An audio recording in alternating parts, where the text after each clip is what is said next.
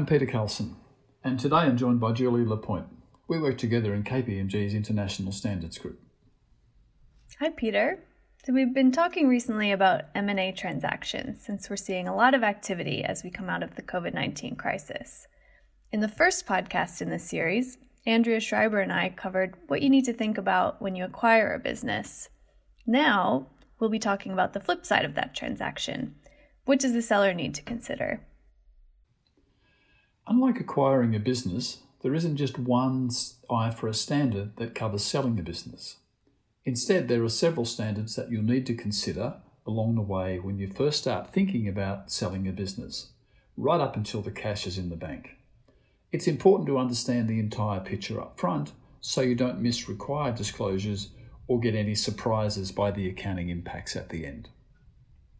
So today we'll cover 3 key steps in the process.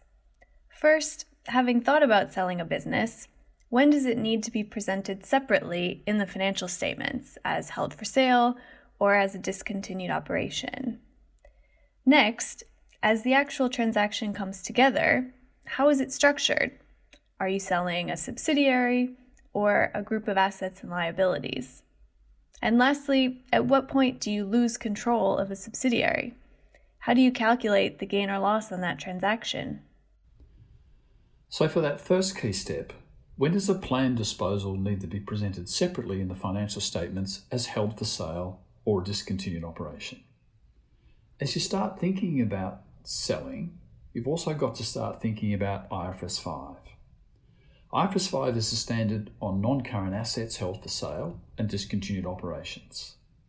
It sets down specific classification, presentation and measurement requirements when a group of assets and liabilities referred to in the standard as a disposal group becomes held for sale. A disposal group is classified as held for sale when its carrying amount will be recovered principally through a sale transaction. Under IFRS 5, this can only happen when a sale is highly probable. For example, there needs to be a commitment to a plan to sell by management, active marketing at a reasonable price, and an expectation that the sale will take place within a year. This can be an important judgment and needs to be closely monitored leading up to your transaction. It's important because once a disposal group is classified as held for sale, specific measurement rules apply to make sure the carrying amount of the disposal group isn't higher than its fair value less cost to sell. Another major consequence is that the assets and liabilities of a disposal group need to be presented separately on the balance sheet, and additional disclosures will be required. Depending on how significant the sale is, for example, if it's a major line of business or a whole geographic area, you may also need to present it as a discontinued operation. This means that the results of the discontinued operation are presented separately from your continuing operations on the P&L. So it has a really major impact on the face of your financial statements. Following from that, these presentation and disclosure requirements in IFRS 5 are clearly put in place to ensure that the financial statements communicate the expected sale. If you don't follow them in the right period, your financials could be missing required information, and that's clearly a situation you do not want to be in. But now that the financial statements reflect the expected sale, the next step is to consider and understand the details of the planned transaction and how it's structured. While our discussion today is about selling a business, the accounting rules for the seller aren't actually driven by whether what you've sold would meet the accounting definition of a business. You might remember we discussed that definition in our last podcast. Instead, a key driver of the accounting here, that is, when you de-recognise and how you calculate that gain or loss, is whether those assets are in a separate legal entity. If they are, and you're selling a subsidiary, you have to apply IFRS 10, which is the standard on consolidated financial statements. If you're just selling a group of assets and liabilities and not a subsidiary, this isn't covered by IFRS 10, and you follow the usual standards for those assets and liabilities. And although it's not a sale per se, You might also need to consider yet another standard if you lose control of a subsidiary by distributing shares in it to your existing shareholders. This is often referred to as a demerger or a spin-off, and may be in the scope of IFRIC 17, which is the standard on distributions of non-cash assets to owners. The most common type of transaction we see is when a company sells shares in a subsidiary, and as I mentioned, this is accounted for under IFRS 10. So for our last topic, let's focus on the requirements of IFRS 10. At what point do you lose control of a subsidiary? And once you have, how do you calculate the gain or loss?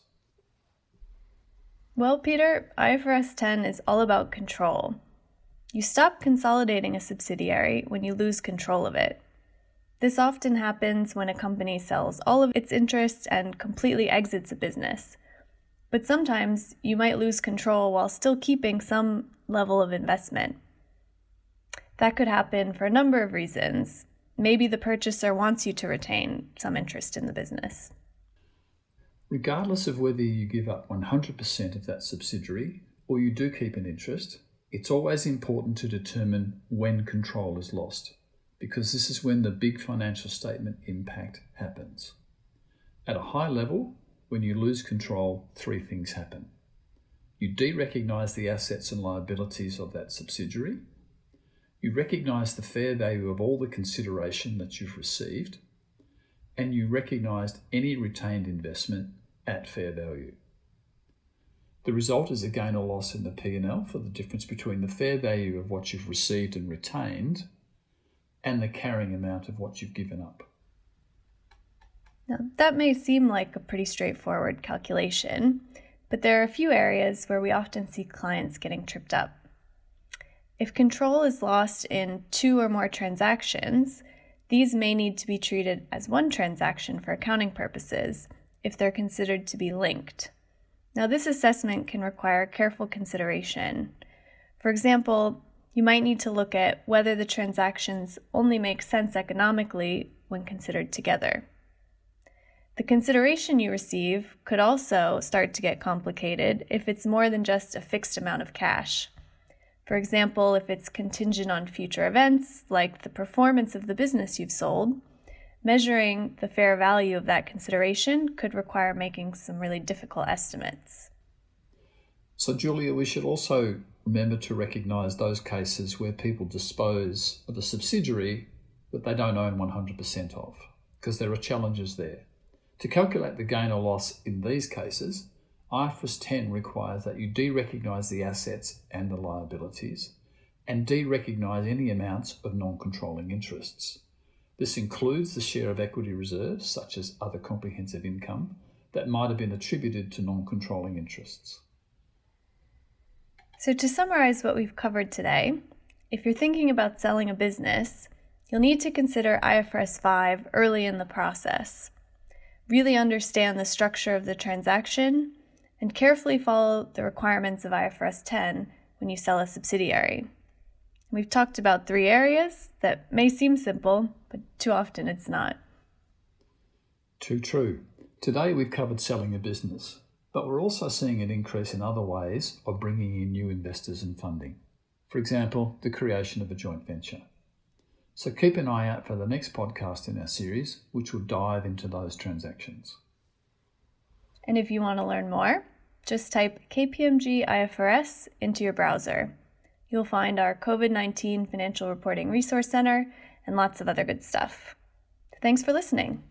Yes, thanks for listening and hope your transaction goes smoothly.